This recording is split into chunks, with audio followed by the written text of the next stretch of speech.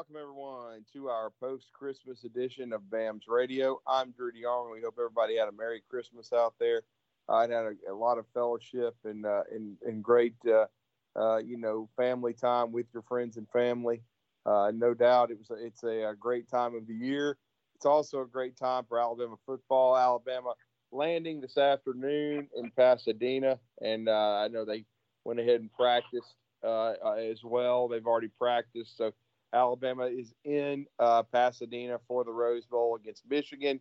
We're going to preview that game coming up on New Year's Day. It's a huge opportunity for Alabama to win their way into the national championship game against the Michigan Wolverines and Jim Harbaugh. We'll see what that means for Jim Harbaugh. As we know, he's kind of been in the headlines for the wrong reasons again. Once again, the NCAA kind of sniffing around, Michigan trying to get him signed to a contract extension where he won't go to the NFL.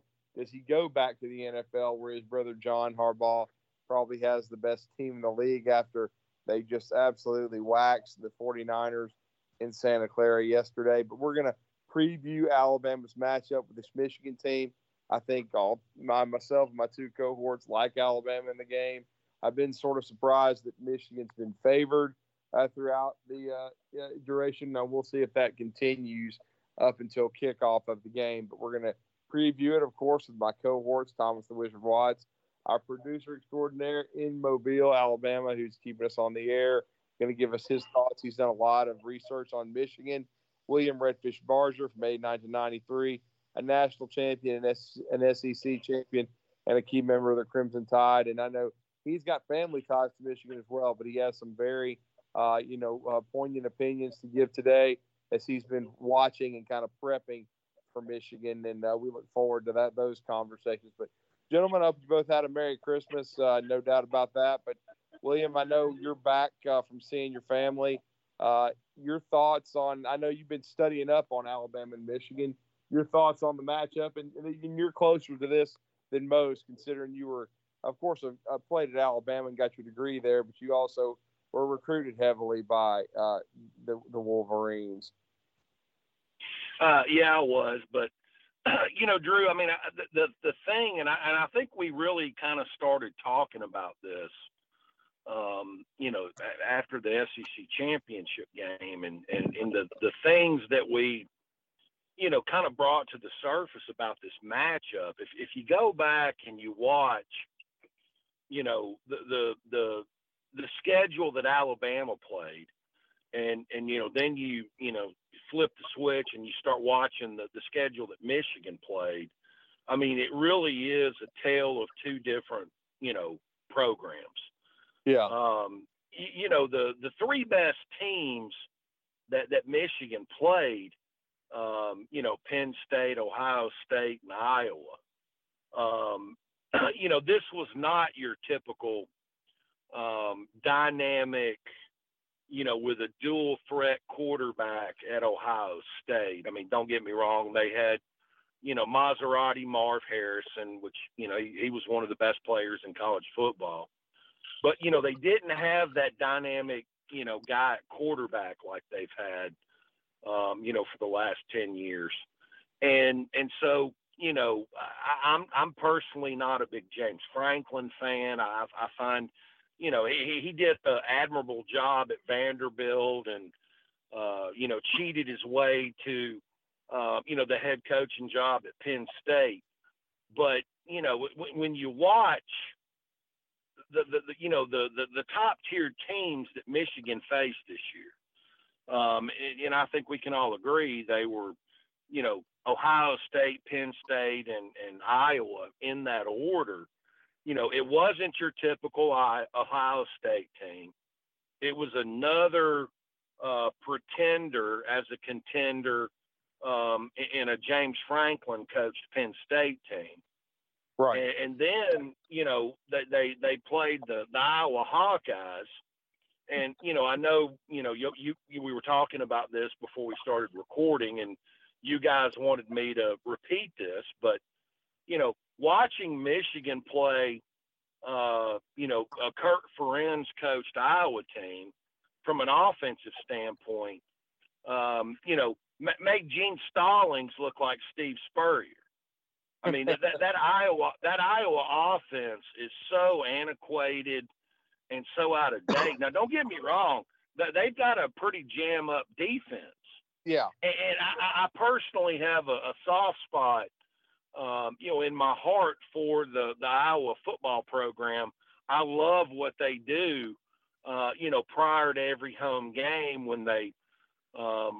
I don't know if it's at the south end, the east end, the west end, whatever, but at one end of their stadium, they've got that children's hospital, and, they gather all the children up in the windows, and the players and the fans wave at the sick kids in the windows. And I think that's fantastic, but none of that stuff is going to come into play once Michigan and Alabama square off in Pasadena. And if you watch the games that Michigan has played against those three best opponents, and I'm a Bammer, I admit it, but, I can look at something, in a professional, objective manner. What they're going to see Monday at 3 o'clock, 4 o'clock, whatever kickoff is. 4 local Central. Okay, 4 o'clock Central time per Thomas, and I trust him. The athleticism that Michigan is going to see is not something that you can prepare for. That they can go best on best, during their bowl practice at Ann Arbor and carry it over to Pasadena. And, there is no Dallas Turner or Chris Braswell on their front seven that they can go best on best and emulate that in practice. So, when the bright lights get turned on Monday at 4 Central time, the Michigan offensive tackles, which are average at best anyway, they're going to be overwhelmed.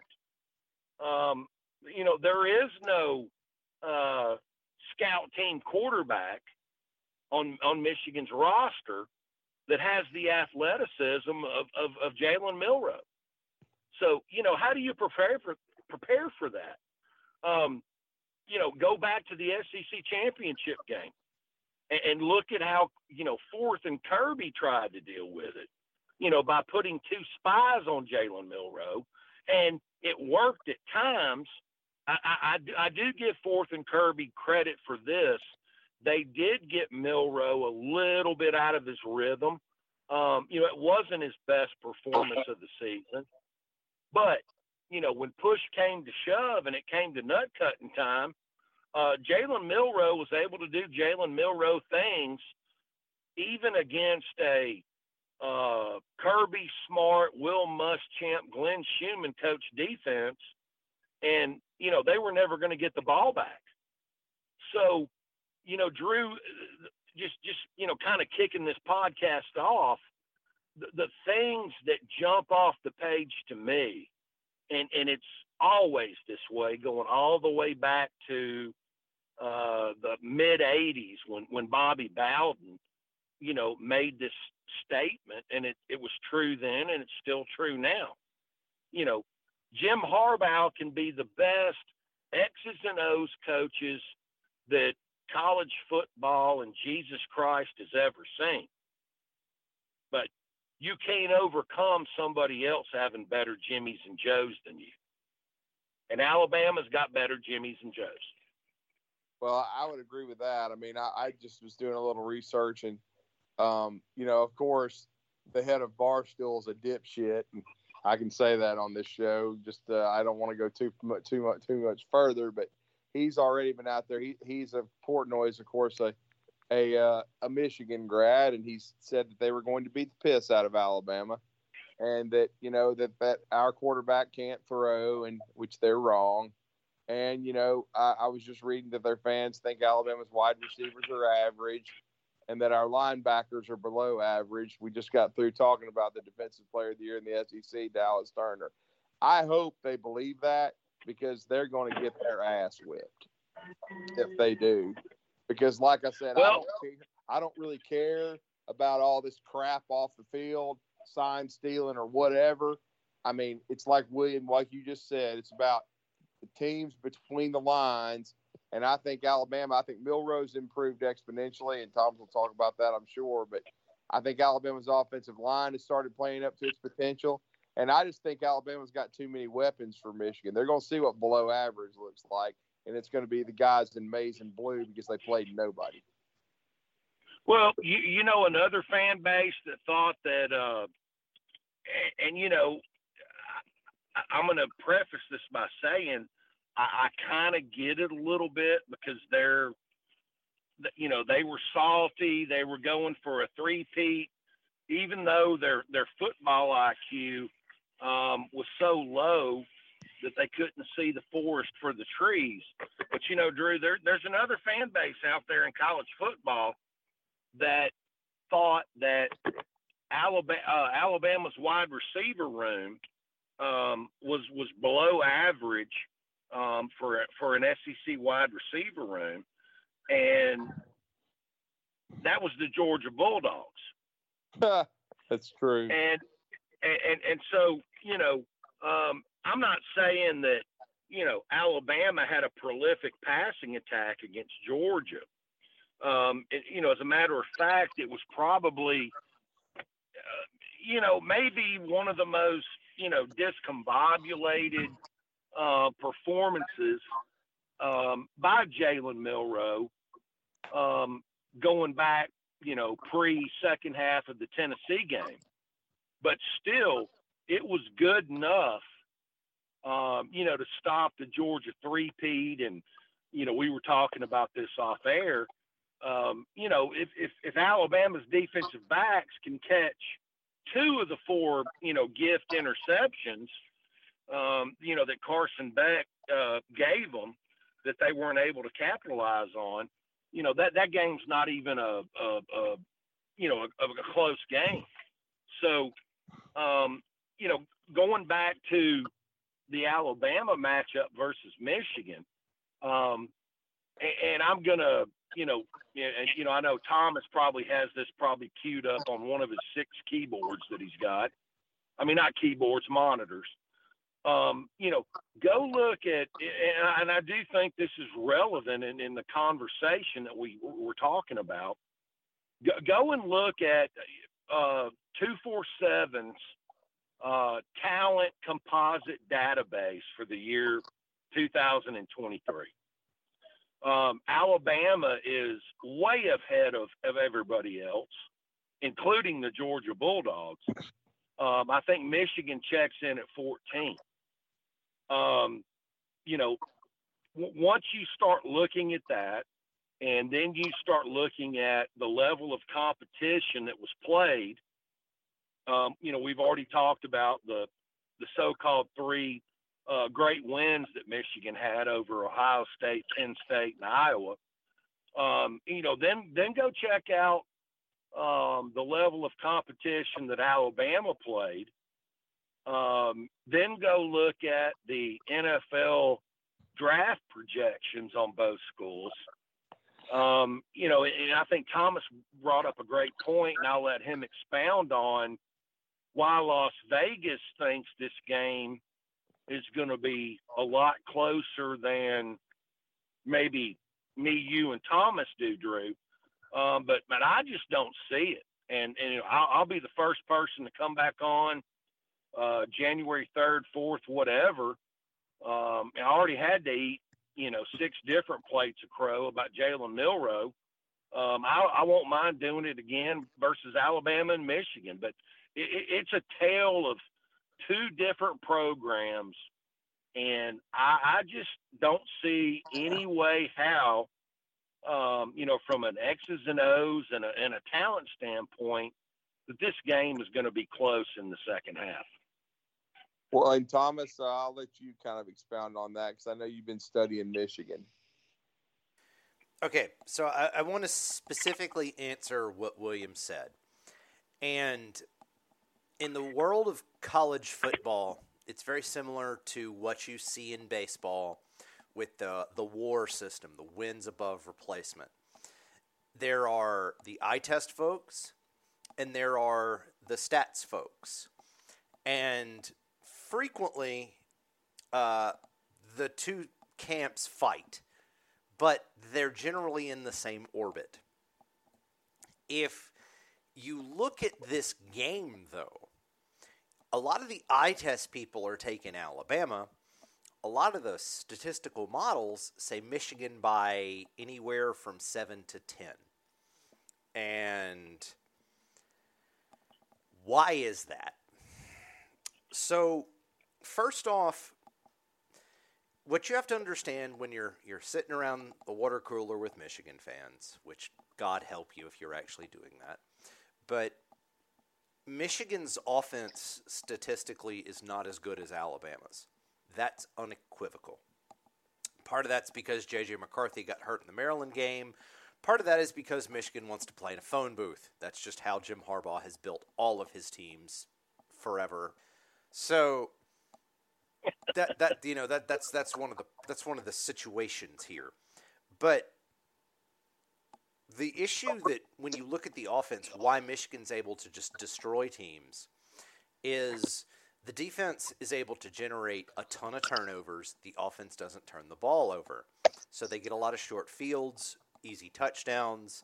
Suddenly, what a game that statistically should be 20-7 is 40-7 is because of, the snowball, the avalanche effect happens. Now, Michigan favored by anywhere from 2.5 to 0.5 point. I think by kickoff it'll be a pick'em game myself. Is trying to balance those two notions. The stats say Michigan by 7 to 10 versus eye test saying Alabama by 3 to 7. And so you have Michigan kind of hedging that way. I think it's a hedge. And that makes sense to me because the Alabama offense, for all of its awesomeness, has also been a headache. And a headache, what I mean is they have quarters where they just disappear. It was we made the joke before the LSU game. We're going to have one good half of Alabama, and we're going to have one half of bad Alabama. And go back to the Tennessee game. First half Alabama, very frustrating, 20-7 going in at half. Second half Alabama, 27-0, destroys that Tennessee team. And even look at the Iron Bowl. Look, if Alabama doesn't get called for holding on that fourth down with where they ran the Debo sweep for a touchdown, that game is 21-0, and Auburn probably lays down. Instead, 3 plays later, Alabama punts, 14-7, game on.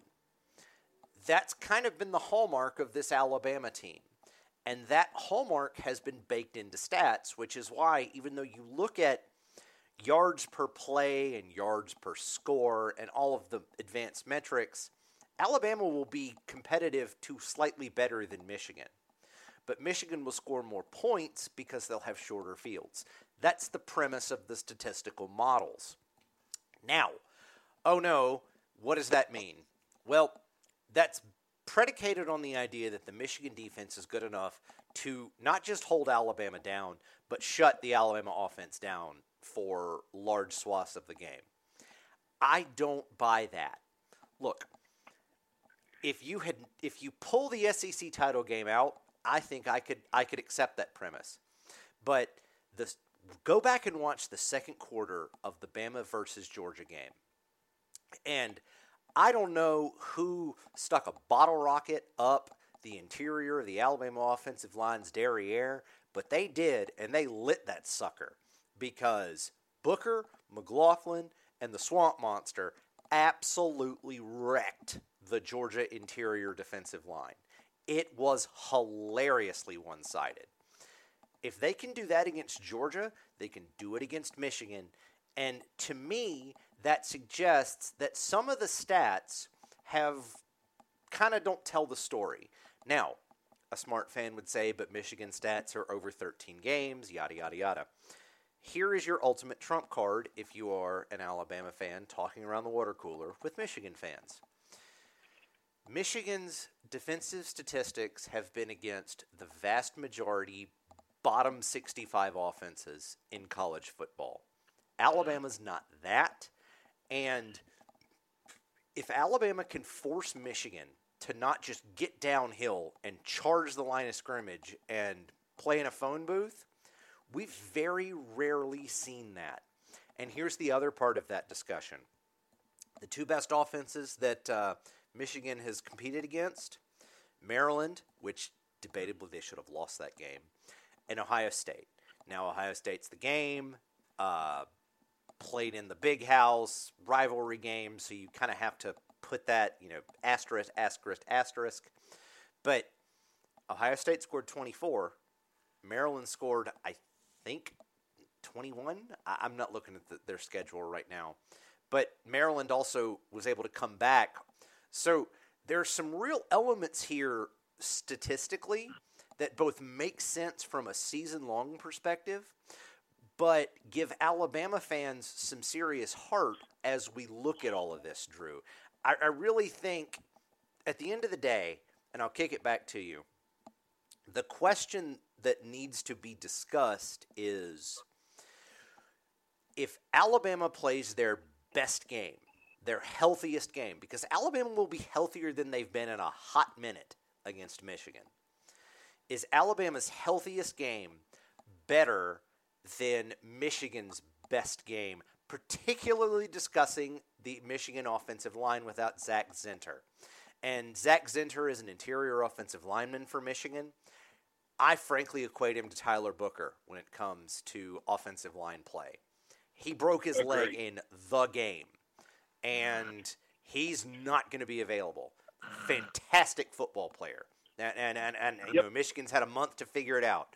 But yank Tyler Booker out of the Alabama offensive line, well, smart people would say we've seen that, and it was USF, and that was a damn disaster. Michigan won't quite be that disaster, but that's a big piece to pull out, Drew, and I think there's a lot of stat stuff that you have to be honest and talk about, because it's not just this statistical profile versus this other statistical profile. There's too much, frankly, dirtiness. The data scientist in me screams. There's too much dirt on these stats for them to really be something to bank on. I think it's a line of scrimmage game. I think, Michigan's good on the O-line. Alabama's better. I think Alabama's a lot better in the pass rush area and the D-line. No question about it. I think Alabama's inside linebacker corps has improved greatly since the start of the season, and Robert Ball has coached them. I know I was critical of Hutzler, but he's leaving. But they got production out of Braswell. They got production out of big time production out of Turner. He had the kind of year he needed to have, and then and it hadn't really been talked about a lot, but Q-Rob's given them really good production when they've needed to have him. He's been a good third guy and a rabbit guy that could end up making some plays in the game.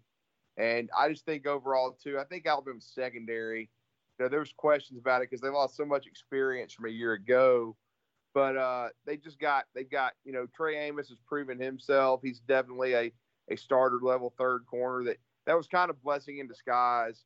He, was counted on in a game of that caliber against Georgia to come through. And they've got Kool-Aid back. You've got Terrion Arnold back. Could be Terrion's last game. So, you've got three good corners you can count on. Malachi is a really experienced guy who can play in a game like this, who can play a lot of different roles if need be. I think he'll probably end up playing star and safety. I think they'll move Terrion around some. And then, when you look at it, I guess the only one, and we know this kind of stud that, Caleb Downs is. And that's another thing, too. Caleb Downs will be returning punts, which he didn't do for the majority of the season. And so he gives you a more explosive dude, and I'm excited about that. And then the only I guess part of the back end is I'm still a little worried about Jalen Key. I didn't think he was bad against Georgia, but there's been teams that's kind of gone after him. If he can keep everything in front of him, I still think he can be a good player. But I just really like a Boygby. I like Tim Smith. I just like the defense as a whole and the matchup against, because I was just looking at the stats, Thomas. I know you were kind of going over some of that, but I just don't think Michigan's got a real explosive offense. And when you got, they want to talk about Alabama's receivers being, average or below average. What the hell does Michigan have? I mean, right. They don't even have a Maserati Marv. I heard William talking about Maserati Marv. Shit, Maserati Marv. I mean, he had probably twice as much receiving yards as the Wilson kid who led Michigan with about 670. I mean, this is not the most. Now, I'm not saying they're not a good offense, but it's not the most explosive offense you've ever seen. You're absolutely right, and it's really that's where everything gets kind of weird when you try and figure out Michigan. They're a traditional run the football, play action. Yeah, they got to stop Blake Corum, man. You got to stop Corum and Edwards. That's the two dudes, and I would even venture to say their tight end is a really good player. You got to stop him in the red zone. But I mean, I just and I think McCarthy's a good quarterback, but he doesn't scare me at all. I'll just say this: Michigan doesn't have anybody that scares me, Corum included. He's a solid. I mean, he's a solid running back. But I mean, I'll just be honest. I think Alabama's got better ones. I think Alabama is better at just about every offensive position than Michigan.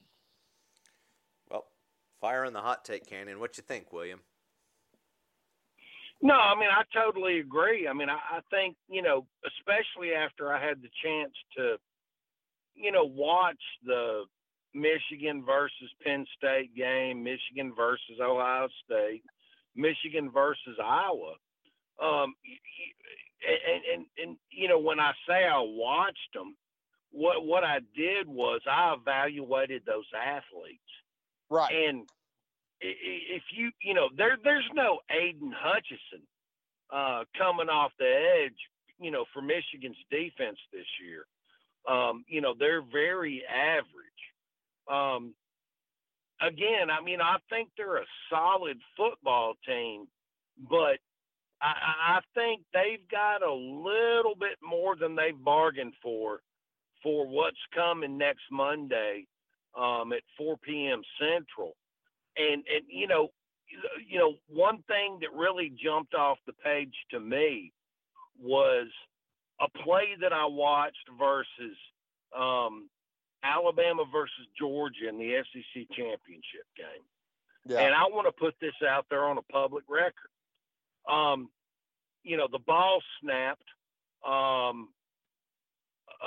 Swamp Monster and 65, J.C. Latham, do a combo block on the 3-technique defensive tackle. Milrow gives the ball to Jam Miller. The hole was big enough for a 53-year-old crippled like myself to run through. And, two things happen. First of all, the referee throws the flag, which was bullshit. It wasn't a holding call. But all that damn transfer C.J. Dupree had to do was take an inside step like it was pass pro and get in the guy's way. And he didn't do it. Well, I mean, he didn't make his block. And that's what caused Jam Miller not to score a touchdown on that play. Well, I will say this. I thought Robbie Utes played better, and I think he's got a chance to contribute in the game as well. I think somebody asked me on Twitter the other day about the tight ends, and I just said I thought the ball needed to be spread out. Certainly I think there's going to be plays for Mari Nyblack to make. And in the red zone, perhaps Utes is a factor. Maybe Dupree as well. But I think Alabama's got a good tight end room. I think they got a better tight end room than Michigan. I mean, I'll freely admit I didn't watch a ton of Big Ten football, but, I did watch a little bit of the Penn State-Michigan game and Michigan and Ohio State. I wasn't impressed. I think you made a great point, William, earlier in the show when you said this was not a vintage Ohio State offense. And if it was. No, it was not. Then why the hell is Kyle McCord going to Syracuse? Because obviously Ryan Day wasn't satisfied with his quarterback play. So this was not a great Ohio State team. And guess what? When the college football playoff was coming down the pike, did you hear anybody bitching that Ohio State wasn't in? No. Because everybody knew that Ohio State wasn't that good. So I just think if Milroe takes care of the ball, and he's done a much better job of that down the stretch, then I just think Alabama's going to be tough to beat. I mean, Milroe has kept the turnovers to the minimum, really even since the Texas game. He's done a much better job, and if he's a willing runner in this game in the Rose Bowl, I agree with William. I think the athleticism is going to completely give Michigan a lot of problems. They can talk about he's not a very good passer and everything, but he's a much better athlete than anybody that Michigan's got on their football team. And so I think Alabama's going to win it. I've got it 28-23. I've got it a little bit closer. Probably than I probably should have gone with a 10-point margin. But, and I mean, I have respect for Michigan, but I just think overall that Alabama is going to make the plays to win the game. But I know, William, you like Alabama by substantially more than 28-23.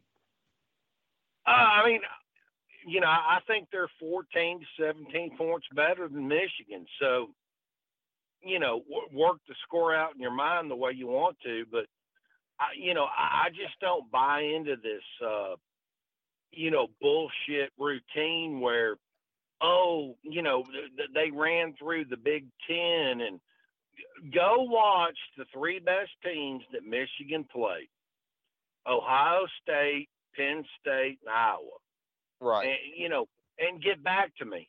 The athletic level that Alabama will put on them is off the chain. They haven't had guys like Chris Braswell, Dallas Turner, Q Robinson coming off the edge on their offensive line.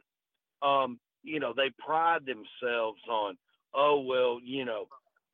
we didn't give up that many yards rushing against who we played. Guess what? The pain's coming, and it's coming with you. And if you don't believe me, go talk to Fourth and Kirby and ask him what 52, 77, and 65 did to his damn front seven. Yeah, I would agree. I think Alabama's going to be able to run the football well enough, definitely. And especially for the first half, they ran it really well against Georgia. I know Georgia made some adjustments, but I would agree. I think that Alabama's got a good shot because I think Georgia is better than Michigan. I said it. I thought Georgia was better than Michigan. I thought Georgia and Alabama were two of the best four, but there's a lot of politics that get involved in the college football playoff. And again, I'll just say, I think as long as Alabama takes care of the football and they win the plus minus, I think they're going to run the football. And I think that Corum will make some plays, but just like Alabama did a great job, I think Georgia had 76 rushing yards.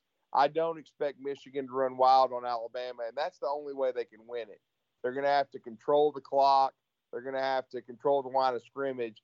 And I've got to believe with Kevin still having a month to prepare, with Bala, being on the staff now, T-Rob, I got to believe they're going to be able to take, this running game out of the equation for Michigan. I know Michigan will try to throw it around some, but again, their passing game just doesn't scare me. And Alabama, the one other thing too that's kind of unknown is the health of Jason McClellan, because we know he did not play against Auburn.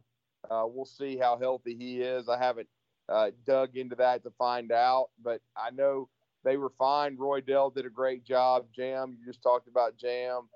They could even use, the young kid, Justice Haynes. So they've got plenty of depth at tailback that I think they'll give Michigan problems. And I just think overall, and then I think Caleb Downs could be an X factor if they punt him the ball. And then Alabama's special teams have been pretty solid all year long. Love Will Reichert. I love Burnip. So I just think Alabama's got an advantage in the special teams area too. And again, Alabama's played Michigan a few times. It's not like they haven't seen Michigan the last few years. So they played against Harbaugh in 19. I was there for the Citrus Bowl, and Alabama handled them. And I just think they can handle them overall. Thomas, I really like Alabama this game. I know Williams said 14-17. Are you liking the Tide by double digits? So, okay, let's explain this pick. I have Alabama by 10. Right. what I almost did. I have Alabama 27-17. And so the obvious question is why? It does come down to Jimmy's and Joe's. A fully healthy Alabama team is better than any team that Michigan has played this year. I mean, I would argue that it's as good as any team Michigan has seen in the past couple of years, particularly because Michigan dodged Georgia last year. And what does Alabama gain by gaining health? Healthy Deontay Lawson, who, if he's not the best inside linebacker in college football, at worst he's top 5. I mean, yeah, that's being respectful of his. That's a great point too, Tom, because he was slowed against Auburn too. He will be much healthier. Right, and then the Key, Amos, those guys coming in, being able to make positive contributions.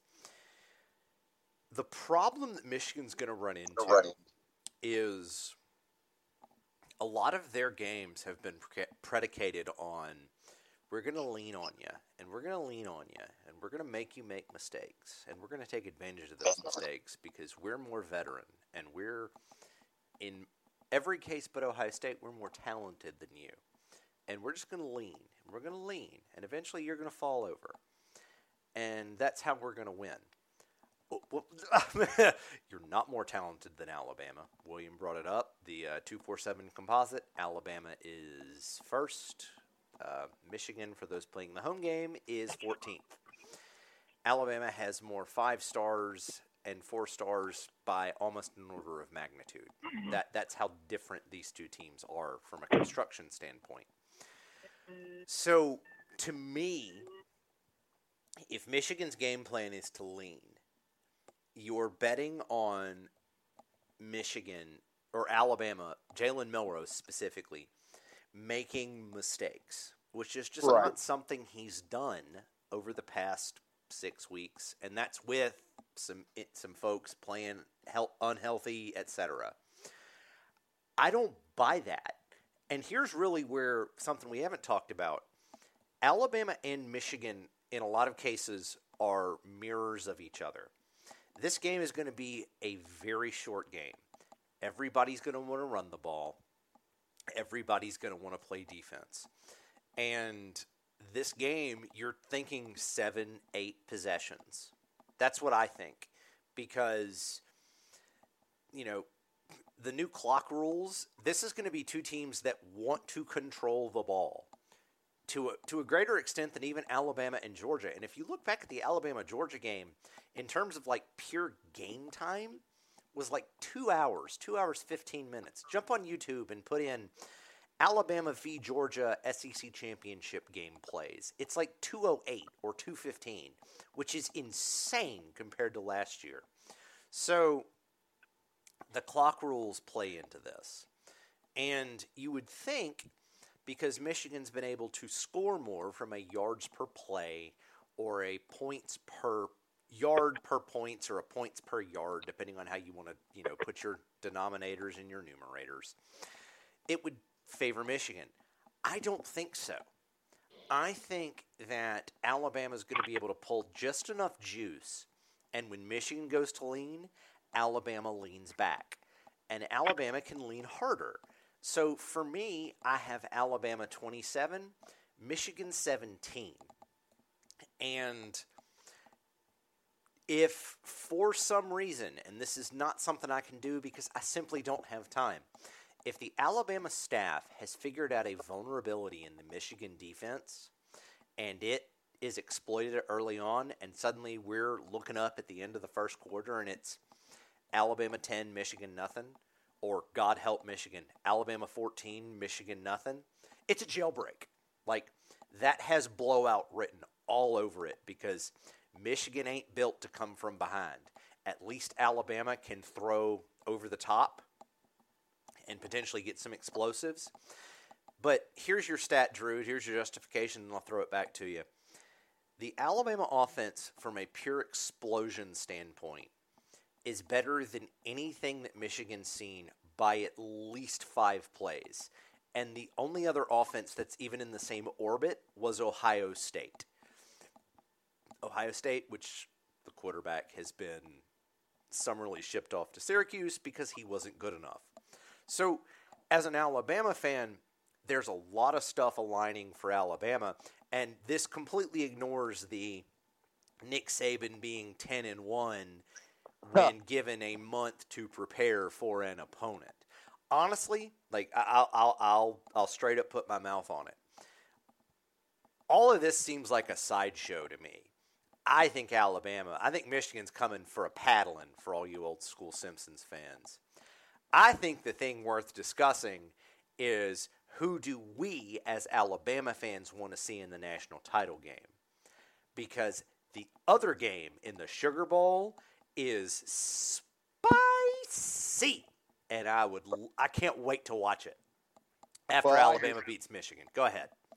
Well, I do too. I mean, I pretty much nailed that point spread. I had Texas as a 4-point favorite. I'm going to go ahead and say Texas 35-31. I think they're going to get it done. I think Sark's team's better on both lines of scrimmage. I know Washington won the Joe Moore Award, and I know they're good. And they've kind of been underestimated because they won some games ugly during the mid part of the schedule. But I think they've got Quinn Ewers healthy. I think Bo's done a great job with the D-line. I like their back end. I think their back end's been good enough.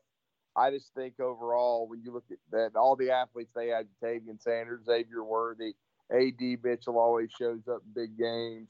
I just think overall that Texas has got as many weapons as Washington, and probably is a little bit better on the line of scrimmage, William. And that's what you've been talking about with Alabama having the advantage over Michigan. I just have been thinking since this happened that Milroe's going to have a chance to get some redemption, and Alabama's going to play Texas. No, I agree with you, and I think that if you look at the way his games unfold, as far as an Alabama fan, to me it started and stopped with the second half performance versus Tennessee. Yeah. And the way that he's been able to develop, and I think Tommy Rees has done a great job with not only developing Jalen Milroe, but also Ty Simpson as the backup. I think you're going to see that versus Alabama versus Michigan. Now, if we want to get into, what's going to happen beyond that, if that game's a winner, if you're asking me who I want to play, I would rather play Washington versus Texas two times. I think Texas is the best team that, Alabama's played this year. I think,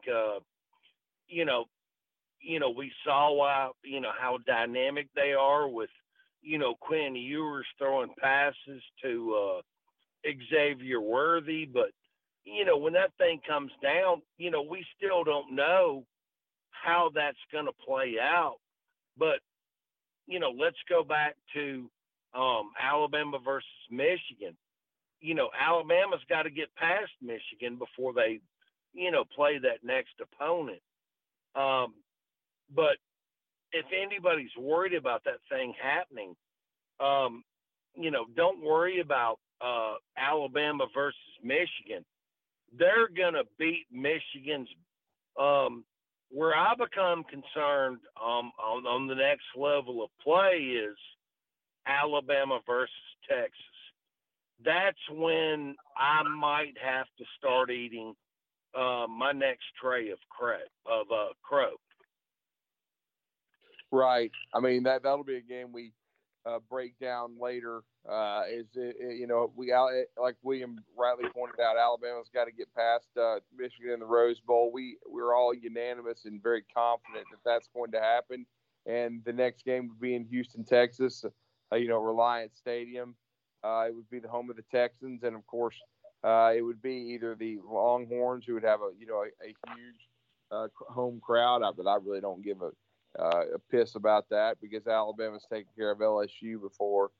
in their backyard, or it could be Washington, be truly a neutral field. But we'll see. I agree with Thompson. I think it's very spicy. But as we are wrapping up this edition of BAMS Radio, as we've given our predictions to see Alabama in the national championship game, we wanted to wrap up recruiting too, because I thought Alabama did a solid job, wrapping up the number 2 class in the country. Certainly disappointing not to finish number 1, because I thought there was a path to doing that at the start of, December the 20th, but didn't work out. Biggest reason is because of Edric Houston, the 5-star defensive lineman from Buford, who visited Alabama last weekend.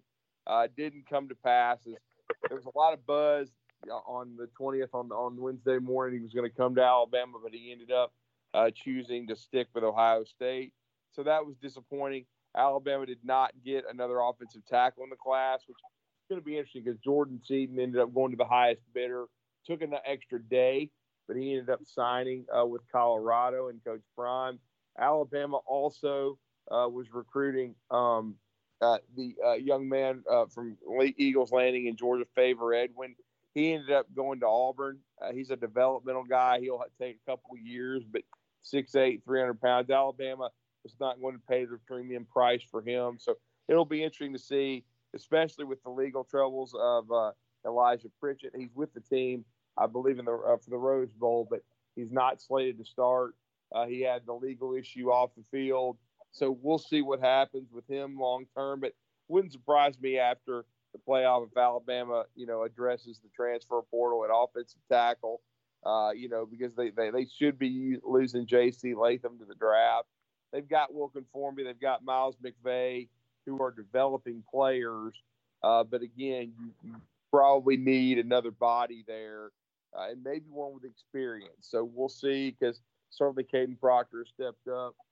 But again, we'll see what happens with Elijah Pritchett, what happens with the class. I think really, that's what kept Alabama from being number 1, was getting Jordan Seaton and perhaps, of course, Edric Houston. Those 2 linemen are probably what kept Alabama from, the top class. Now they've got 23 signed. I still think there's a good chance they're going to add more. Ryan Williams is a commitment, not a signee. He's going to sign on February the 9th. He would give them another 5-star signee. And really and look, it wasn't all, bad news on signing day. They did flip Aaron Bubba Hampton from the state of Texas, who they had been pursuing for a long time. He's a combo guy. He can play wide receiver. He can play safety. I think he's a really good player. He just, like Coach Saban said, he's a dog. He makes plays. And I think he's really a guy that you can count on to be a playmaker potentially in the class. I'm excited about Arion Hampton. They flipped him, and that was, I thought, a key on signing day, no doubt about it. And I thought, being able to hold on to a lot to the guys that you have, Alabama, like Florida, got decimated with a bunch of flips. Alabama did not. They certainly didn't go back and reflip Perry, Thompson, but I'm not so sure that was that big a deal. They got Rico Scott. They got Amari Jefferson. Those are 2 quality wide receiver prospects. And like we said, they got Arion Hampton, who I think is really going to help the class overall. And like I said, it's interesting too with these classes now, because you have to you used to be able to judge them 2 to 3 years down the line, and you can't because of the transfer portal. The transfer portal is so prevalent now, because that you can leave within a year. But I still think when you look at it overall and you look at it by position, Alabama, they signed a big group of secondary guys. They got Zavion Brown, who's a longtime commit from Mater Dei, a corner who's really solid. Jalen Mbakwe is probably as good a prospect as they signed. And, he never really wavered, so people didn't worry about it. Auburn tried all they could to get Mbakwe to flip from the state champion Clay Chalkville Cougars, but he didn't flip. One of the fastest kids in the state, and is going to be a great corner prospect. Alabama did hold on to the Tampa, Florida, product, Jameer Grimsley.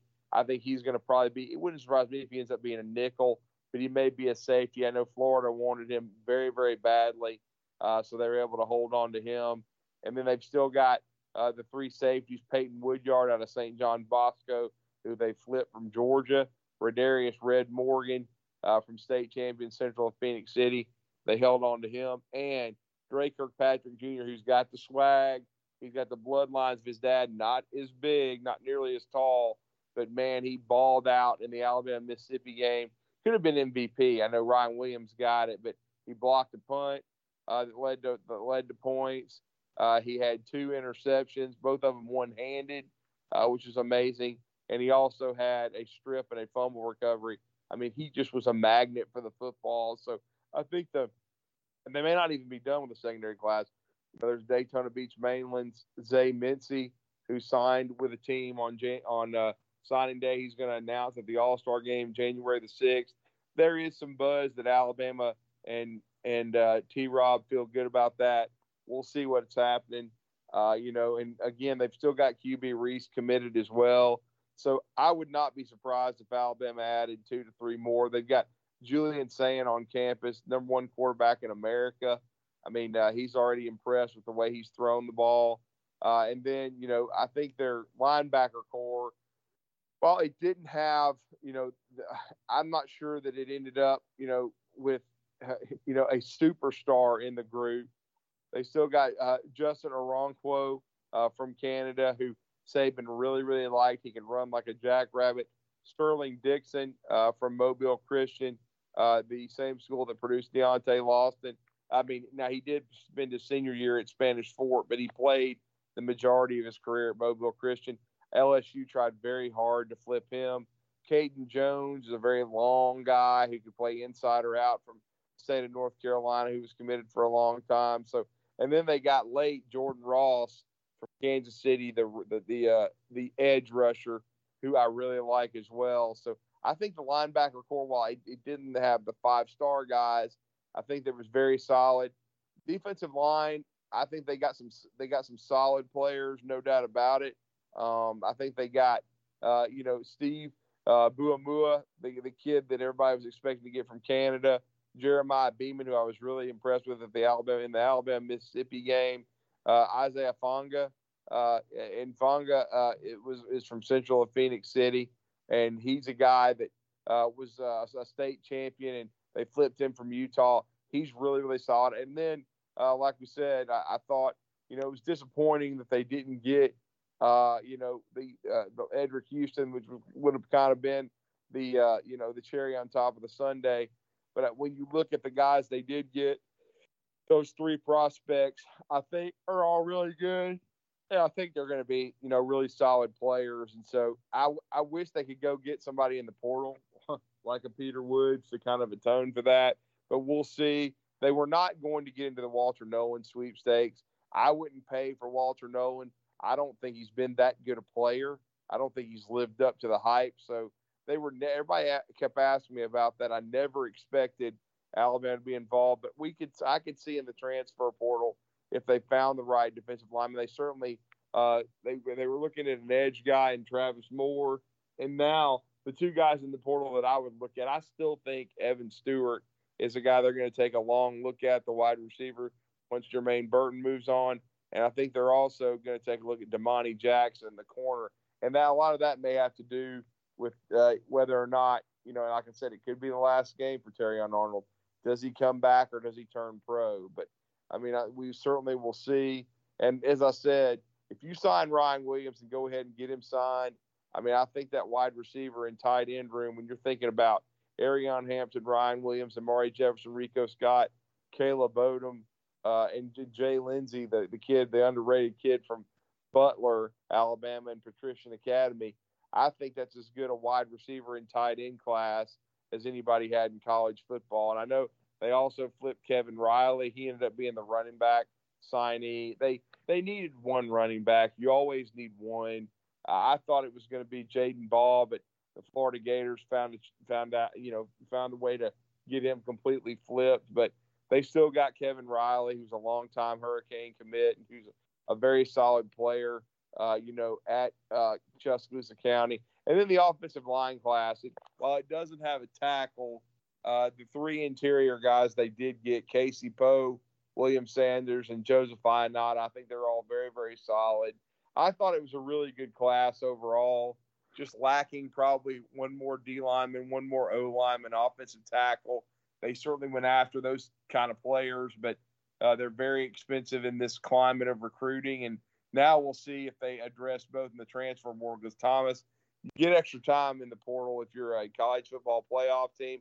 And I got to believe Alabama are on the D line, the O line, and potentially maybe at safety and corner and wide receiver. They're going to take a long look at adding some more pieces in the portal. Right now, they only have one added, and it's a big one, and it kind of does lessen the blow from a defensive line standpoint when they got the big man from Texas A&M, LT Overton, who, people forget 3-4 years ago was the number one player in his class, reclassified, and did pretty good at A&M, but, still is a guy with some untapped potential, and hopefully Kevin Steele, Gary Walker, and those guys can get it out of him. So I think you make a good point. So the thing that I find most interesting about all of this stuff is all 4 college football playoff teams are kind of in a holding pattern. Right. I think it's wild that Malik Murphy is leaving Texas, so we're legitimately talking about Quinn Ewers, who has had injuries over the past 2 years. If he gets hurt, it's the Arch Manning show against Washington. That blows my mind. But outside of that, you have a circumstance where we don't know. And what goes into these players' decisions? Well, part of it is the NFL draft is going to be giving grades, and players can request it, and they can see. Another part of that will be, after the SEC title game, there were exit interviews. And that's why you saw some of the depth pieces at Alabama decide to step out and find a new school. There will be more conversations as the roster kind of coalesces around the NFL draft. And what does that look like? I've got to be honest, Drew. I think Terrion Arnold is gone. I think Kool-Aid and Terrion, thank you for your service, go be first or second round draft picks. That's what Nick Saban's going to say, and suddenly we have a situation where Alabama secondary, which I think has at least top 5 corners, that's going to have to be rebuilt. So you look in the portal for that. If you don't think what you have is going to develop into a circumstance that is able to support, Alabama's continued dominance, I think it's going to be really, really interesting. Let's take a snapshot. This conversation on January 10th, January the 11th, is going to be wild because most of Alabama is locked in. I really think that. One of the reasons that I think you, William, and I are so confident for the Michigan game is this Alabama team has gotten a lot better through the year. This team is getting healthy, and this team, from a pure Jimmy's and Joe's standpoint, is just more talented than the Michigan Wolverines. On top of that, the Alabama staff, outside of Coleman Hutzler, who, let's just say, has had mixed reviews from people that know more football than I do, the Alabama staff is intact. And what have we said multiple times this year? It's hard to watch Alabama in the first half, but so help me, do those people not get in a room and in 20 minutes figure out how to flip that switch and make them really, really good? So that's what's coming. And that gives me confidence against Michigan. And let's see what team comes out of the Rose Bowl. But this whole conversation is almost what you're talking about. It's almost on hold because I don't think Terrion Arnold's coming back, but maybe for some wackadoodle reason he decides to. He wants to be CB1 versus CB3 in the draft. That's going to shift stuff. And here's the thing, and this is what I'll say to Alabama fans, Drew. you look at the end of last year with the Jordan Battles and the Brian Branches deciding to leave. And Brian Branch is on the short list for Defensive Player of the Year for the Detroit Lions. Like, folks ask, why are the Lions so good?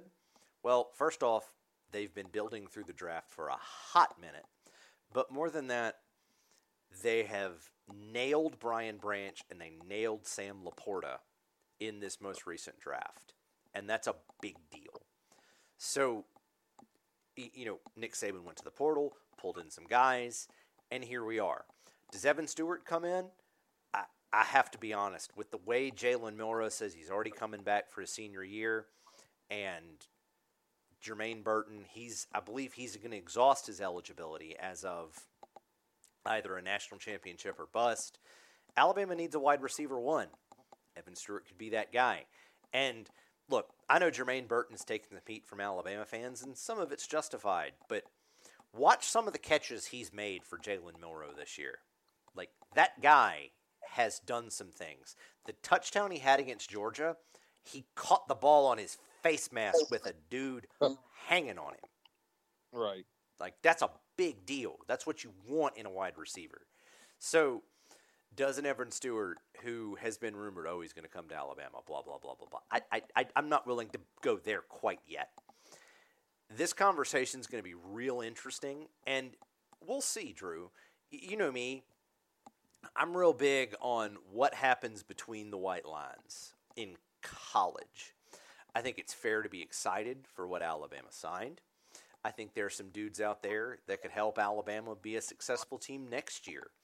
And if half of what is true about Jalen Milroe being extraordinarily charismatic is true, then Milroe's going to pull some players to play with him for a year. So, I guess the way I'll put it to you is, from my perspective, the future is very, very bright for this Alabama Crimson Tide team, because I don't know about you, but I don't see Tommy Rees or Kevin Steele moving on here anytime soon. Maybe Steele, he'll go into retirement, but Rees, he's not leaving until he gets a head coaching job, as far as I'm concerned. Well, and I don't think Nick Saban's leaving, because you got people talking about that too. And he's not acting like someone's about to retire and walk away if he wins it. Because look, man, he's recruiting at a very high level. I mean, he's trying to hold on to Ryan Williams. He's recruited Julian Sayin. And I just think that you would have some more guys, leaving that you would hear buzz about that would be leaving, maybe transferring out, because without Nick Saban there, and again, I would think Nick Saban, you would know he was going to retire. He would tell you.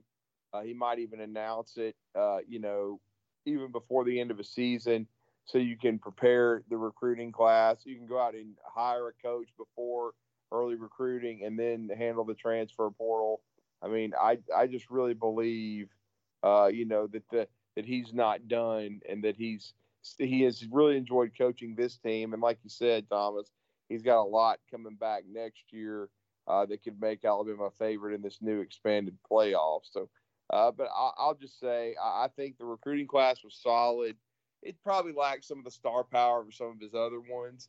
But again, I think it's really solid. And if they can address D-line and O-line in the portal, and maybe another position or two, then I think they're going to be just fine. I think Alabama has still got some irons in the fire where they could, make some things happen. And before anybody asks, yes, Alabama has a good NIL program, or they wouldn't be signing anyone.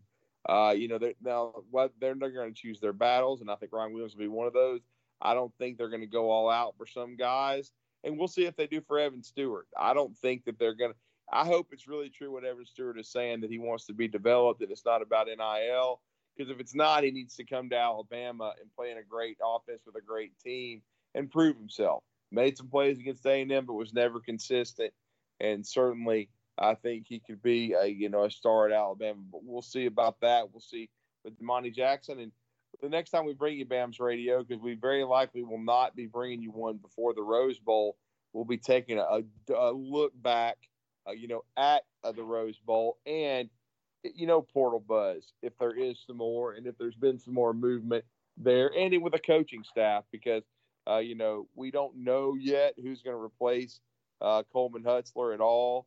We do know that They hired, the former inside linebackers coach at Michigan.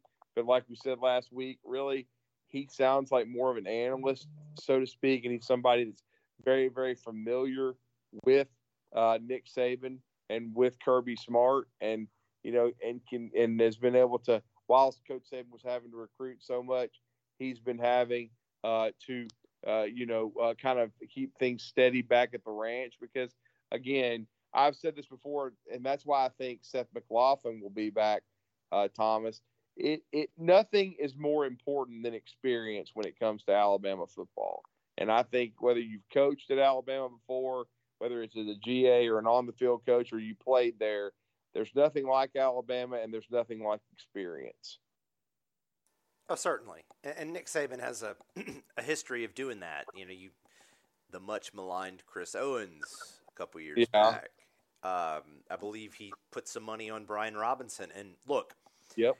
As much as you hate that Georgia beat Alabama that year, the 33-18 national title game, I will go to my grave, similar to Texas fans if Colt McCoy hadn't gotten hurt, that Brian Robinson was maybe 3 plays from taking that national title game over. But unfortunately, Jaleel Dinglebat Billingsley decided that he was going to olay a block on Nolan Smith, and suddenly on first down, instead of Brian Robinson falling forward for 5 yards, it's 2nd and 12, and then suddenly Jaleel's buddy, Ajay Dinglebrick Hall, decided to brick hands a pass, and we're just hosed. And so, Nick Saban, I guess here's my thing, Drew. And William has said this in the past, and I think Alabama fans should take heart in it. Until the angry little man does not show up to the Malmore Athletic Facility for morning meeting every day at 7 or 8 a.m., whenever the hell it is, everything's fine. He is a step ahead, and if he falls a step behind, he's going to figure it out. He saw Georgia win 2 straight national titles, playing ball control, more traditional offense with suffocating defense. He saw that. He hired Tommy Rees. He saw the new clock rules, and he's like, I can win that way. That's where I'm comfortable. And yes, he lost to Texas, and this team had a lot of pieces in the air then, and I know I took Alabama to beat Texas, so crow for me. Give me my fork, give me my plate, that's fine. But Nick Saban has consistently been ahead of the curve or adjusted. And so, off-season talk, oh, Nick Saban's still there? Cool. I'll just take a Coke. How's that sound? Just give me a Coke, and we're good. Yeah, I think, and who knows, George Hilo, he may end up being the outside linebacker coach. He has special teams experience, but we'll see. We'll see if the coaching moves are done. They may very well not be. The biggest trump card would be whipping Texas ass in the national championship game, and then and instead of the defensive line coach getting on the plane to go back to Austin, he gets on the plane to go back to Tuscaloosa. That would be, epic for me. And maybe bring some reinforcements with him too. That's just the way the game's played now. But certainly I'd love to have Bo Davis back, but we'll see. But we appreciate everybody for listening. And this has been a little bit of an extended version of BAMS Radio tonight. Appreciate Thomas for putting it together. It's a busy time around Christmas, but going to be busy with some basketball and some hoop in the next several days. But we certainly are going to be watching the Rose Bowl closely, and we will definitely have a Rose Bowl recap. And we are hoping it's a coronation to talking about going to Houston to play in the national championship game just a few short days later, about a week later, 8-9 days later, and playing against either Texas or Washington for Alabama's 19th national championship. But for William Redfish Barger, for Thomas the Wizard Watts, I'm Drew DeArmond. Again, Merry Christmas, Happy Holidays, Happy New Year to everyone, and we'll talk to you again soon. But good night and roll Tide.